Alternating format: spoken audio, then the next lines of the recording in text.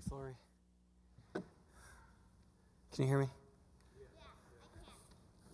You guys all look fabulous. Decked out in your Christmas wear. I decided to wear a suit and tie just to mess with everybody.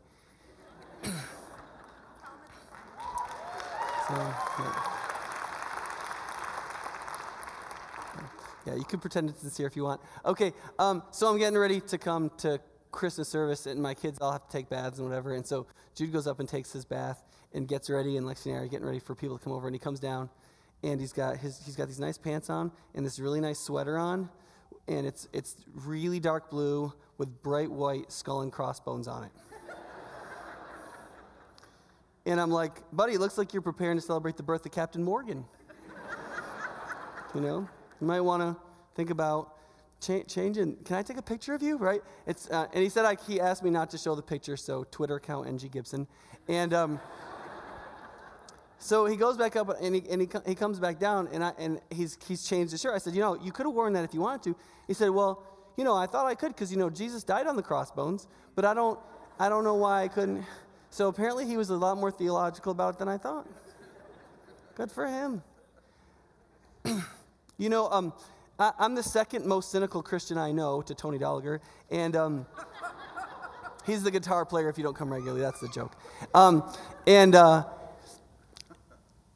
every time I come to Christmas here, for most people it's like it's Christmas, we get some time off from work, the kids are home from school, God bless them. And I try to be really into Christmas. But, for pastors and us, this is like tax season for us, It's like we've got to be at our best and work harder and, And so we end up in this zone like, oh my gosh, why am I doing this, right?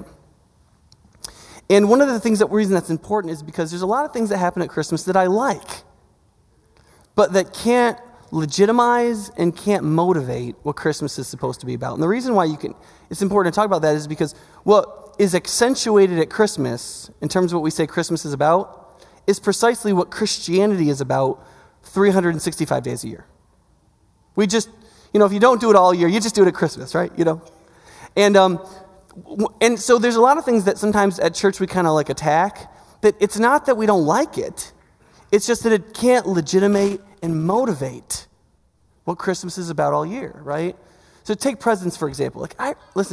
I tell people at church, do not in an empty way offer to do something for me, because I just want you to know I have the gift of receiving. I'm the second child and the baby of my family, and I will take you up on it. It doesn't matter what it is. So in fact, when people offer to do something for me in person, I always say, I'm not going to say yes until you go away and come back to me another time and ask me if I want you to do that for me. Because people don't realize, they think they can offer to do stuff for me, and I'll just say, oh, whatever, right? So a couple weeks ago, I wanted to make a week that was the most romantic week of my wife's life. And so in 1 week, she got to go on a 5-day trip to Denver to hang out with her younger sister who's in her 20s. I sent her new phone because her phone was glitching and dying on her and she was ready for an upgrade. So I bought her a new phone without her knowing about it, and I shipped it to her sister's house so that when she got there, she could have it. And then while she was gone, I had a gas range installed in her house because she cooks a ton. She's kind of a foodie, and she's wanted a gas range for years. So I'd saved this money all year, had it installed for when she gets back. So she gets home. She walks in the kitchen. She sees the gas range. She goes, shut up! You did not install a new stove for me, right? And I said, well, baby, I wanted this to be the most romantic week of your life. I just wanted to give you some gifts. And she said, Nick, I cannot tell you how loved I feel for not having to have been around you for the last 5 days.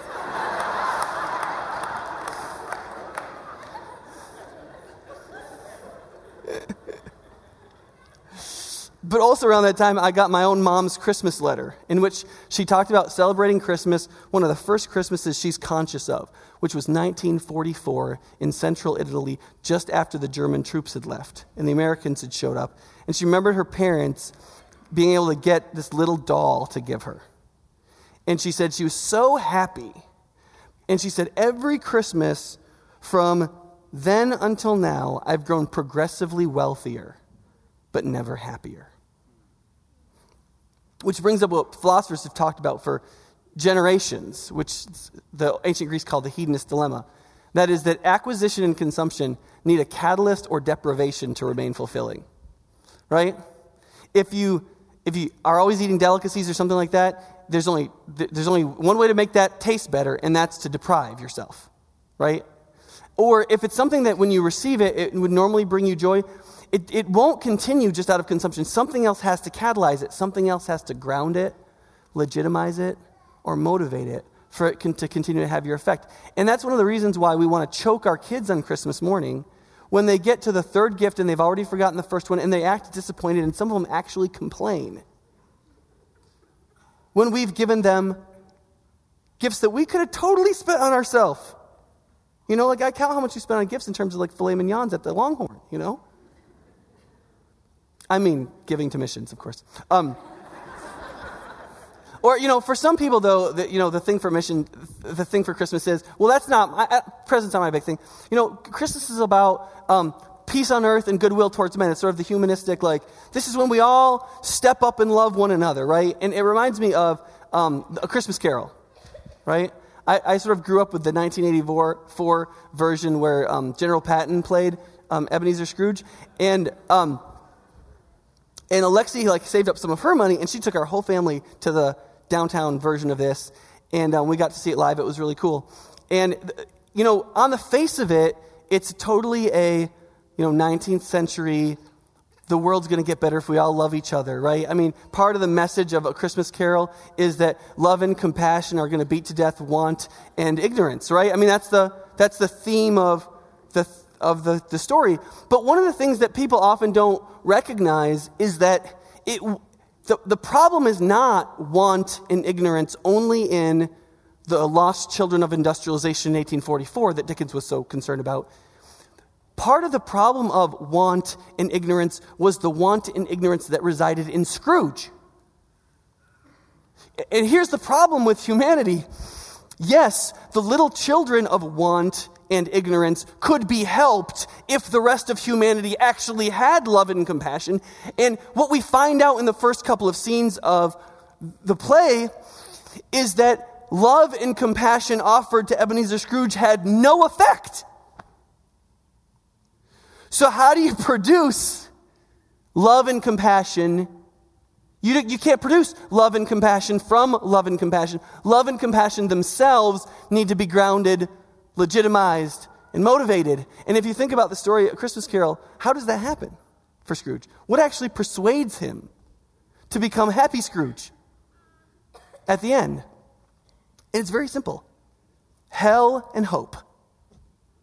Or to put it in classic Christian gospel terms, law and grace. Right? It's all about the ghosts. Dickens kind of hides the Christian theology. He puts it beneath and he doesn't use Jesus or something. He's got ghosts of Christmas, whatever. But think about it. There's two ghosts of hell and there's two ghosts of grace. And there is very little of this sort of like modern therapeutic, oh, you're a nice feller poppycock. None of the ghosts are very nice, are they? There's one that comes and he says, look at the chain. This is my hell. I am locked into it. Your chain was at least this long 7 years ago. It is a ponderous chain. You have labored on it since. And I've come because there might be hope for you.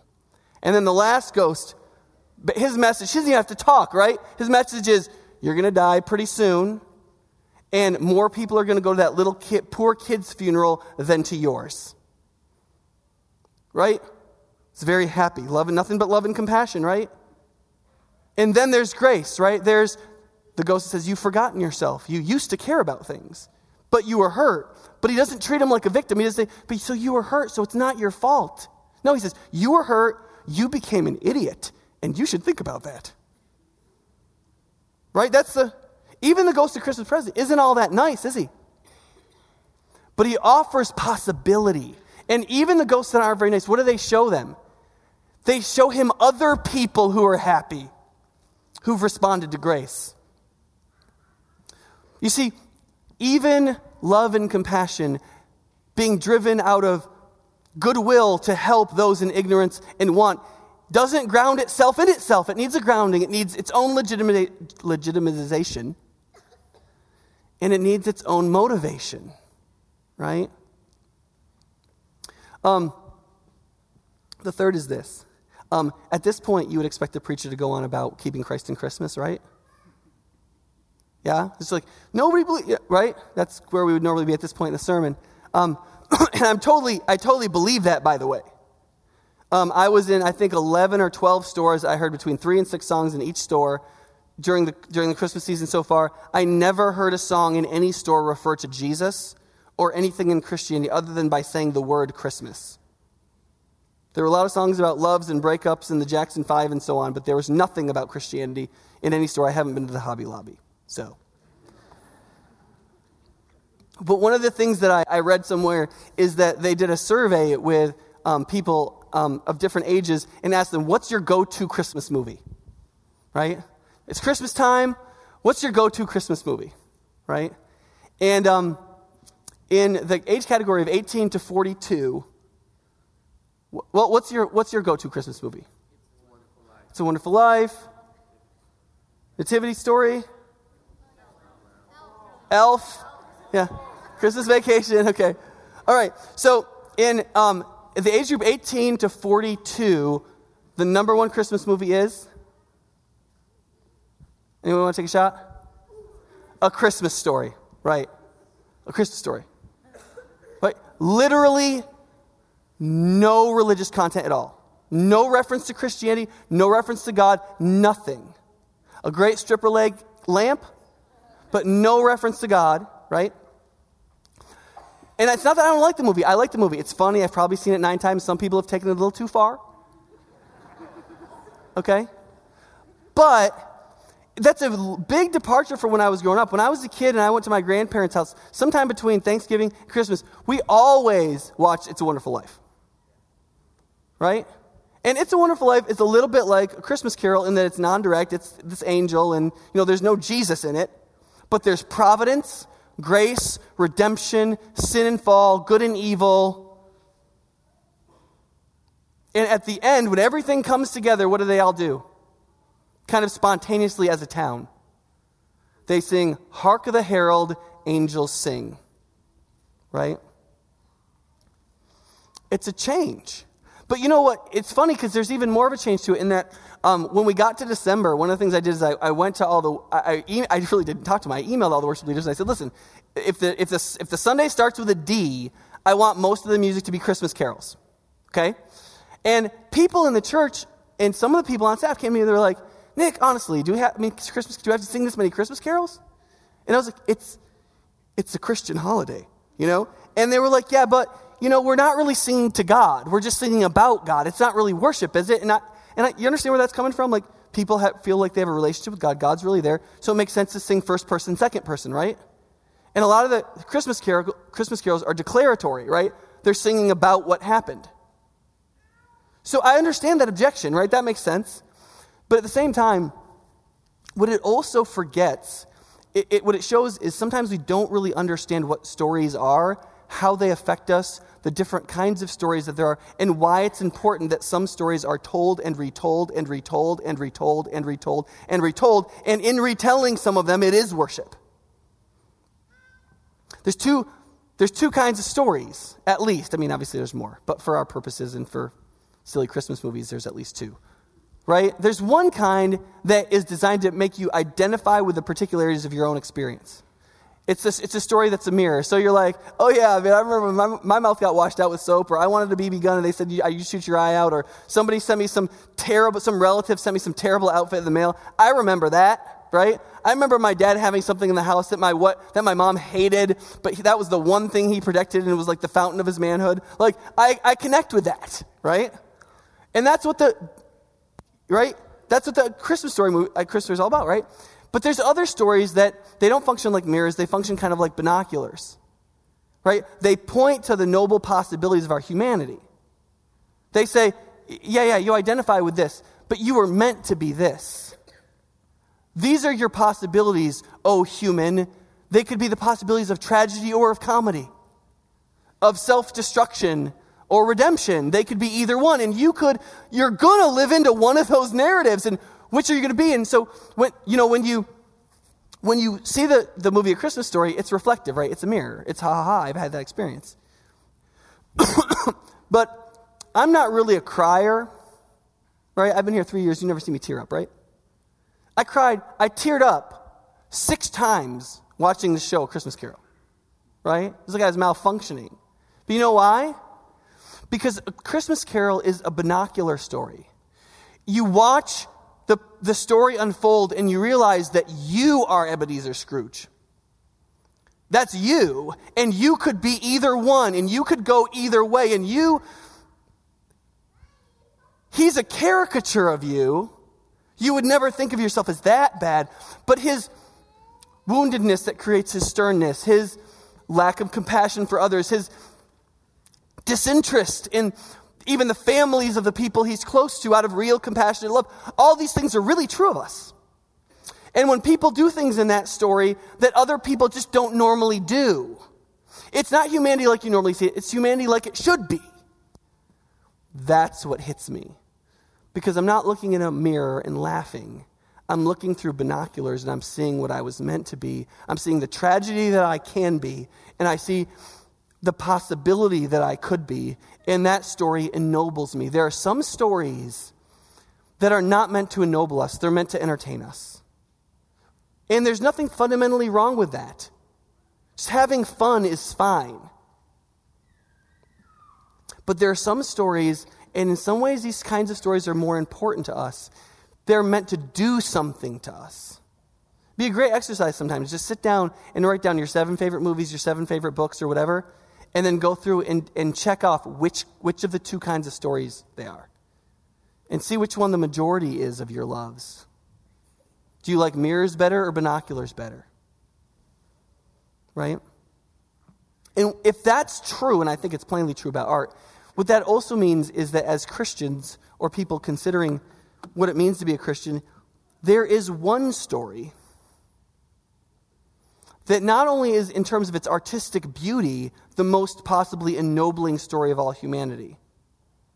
It's also the story that is true philosophically, that is, what it teaches is truth, and it has historical reliability. It's a story that actually happened, that is really true in what it teaches in terms of its content, and it's actually so morally beautiful that it can ennoble us on every level. That is, it has the capacity to ground, legitimize, and motivate everything we already love about Christmas. When we recognize how little in the gospel, how little we deserve, and how generous God was with his enemies, every gift we give and receive is like a rehearsal of the gospel. It is think about it. What if your kids really believed what you gave them was completely unmerited? They really had no cause to believe that they should receive it. They had no hope for it. And then here it is, out of sheer grace and compassion and a desire to freely give, that came from your heart as a parent. Their attitude would be totally different, right? Our attitudes would be totally different about everything we received. And once you recognize that God in Christ was maximally generous with his enemies, that was the kind of goodwill he had towards men, and when that story begins to ennoble you, that you want to be like that Savior, do you think you'll be short on compassion and goodwill towards men? No, you'll have as much compassion and goodwill towards men and women as that story has effect on you. Right? And it will create the best kind of religiosity. Right? Like if you say you do something religiously, and you mean that in a good sense, what do you mean? Right? You mean you do it extremely regularly. Why? Because the utility of doing it regularly, you know, is for your benefit. And almost all of us can recognize this in terms of our physical bodies, right? How often should you go to the gym? Well, 2, 3, 4 times a week, probably, if you really want to get from here to there, right? You know that's necessary because we've all bought into the idea that biologically our bodies need physical repetition, right? But here's the thing, for some reason we don't believe that about our psychologies and our souls. But we're wrong about that. Most human beings aren't formed immediately when they say, I'm going to believe that thing. You're formed by the community that you're part of, and more particularly by the people you eat with. We're formed in character and in poise, and we're ennobled over time with others in whom we share a similar story that we continue to retell, especially if it's morally beautiful, actually true, and historically reliable. Now, I'm going to preach a whole sermon on this on Sunday, but I just want to read one passage, and this is the 700-year prequel. So 700 years before Jesus, this is Isaiah chapter 42, God said this about the Savior he was going to send. This is the main character of the story. This is God speaking. Here is my servant, whom I uphold, my chosen one in whom I delight. I will put my spirit on him, and he will bring justice to the nations. He will not shout or cry out or raise his voice in the streets. A bruised reed he will not break, and a smoldering wick he will not snuff out. In faithfulness he will bring forth justice. He will not falter or be discouraged till he establishes justice on the earth. In his law the islands will put their hope. This is what God, the Lord, says, he who created the heavens and stretched them out, who spread out the earth and all that comes out of it, who gives breaths to its people and life to those who walk on it. Now he's speaking to this, his servant, the Messiah. I, the Lord, have called you in righteousness. I will take hold of your hand. I will keep you and will make you to be a covenant for the people and a light for the Gentiles, to open the eyes of the blind, to free captives from prison, to release from the dungeon those who sit in darkness. I am the Lord, that is my name. I will not give my glory to another or my praise to idols. You see, the character of that story is one who has two characteristics that we never find together. One is the absolute power of the divine king. He will bring justice to all. He will never falter. He will never fail in absolute, complete faithfulness. He will bring the true law. It says all the islands, that means the furthest distant nations, will hope in his law. And God says, I will make you a covenant to the people and to the Gentiles, that is all nations. So to all people, this person will in himself be the kingly agreement between God and human beings. He will be the absolute king. And then it says this. A bruised reed he won't break, and a smoldering wick he won't blow out. I was at Christmas caroling with my daughter at one of the retirement homes here in town, and outside of the parking lot remember we had that little ice storm, and all these reeds had that ice on them, and they were bent, and they were bent over like this, and just a little bit of ice was all it took. And what this passage says is that king that is that unflaggingly right, true, just, and powerful is also the sort of person who won't even break a brittle twig. And he won't blow out just a little flame on a candle that's all used up. And all there is a tiny little piece of flax left. And he's not even so strong against the person that he blows them out. That verse is not about candles and it's not about twigs. That verse is about you. That the person at the center of the most ennobling story that must be retold and retold, that motivates and legitimates everything we believe about Christmas and breathes life into all of it, not just at this time of year, but all through the year, is the one God spoke about 700 years before Jesus ever arrived and said that the absolute sovereign just king would be so humble that he wouldn't call out in arrogance in the street. He would be quiet. And he would be so gentle that a bent twig he wouldn't break and a smoldering wick he wouldn't blow out. And when you connect with that story, every gift you give or receive will mean more than the one before it. That every moment where you realize that the world is in pain from want and ignorance and that you should be part of that, you will find motivation not in compassion and peace itself, but the compassion and peace that comes from a deeper, greater experience of law and grace that you've had with someone else.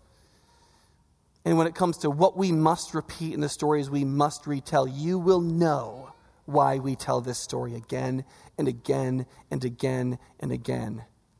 And why on Christmas we tell the first half and on Easter we tell the second half. Because it is the most ennobling and empowering story to everything that our lives are made up of. And the so what is, so you've got to believe the story. You've got to believe it more. You've got to let it come in deeper. And you can start right now. Let's pray. Father, we thank you that we have a story to retell and retell and retell. We pray that you would help it affect us. We pray that it would transform, that it would ground and legitimize and motivate all of the things we love about Christmas.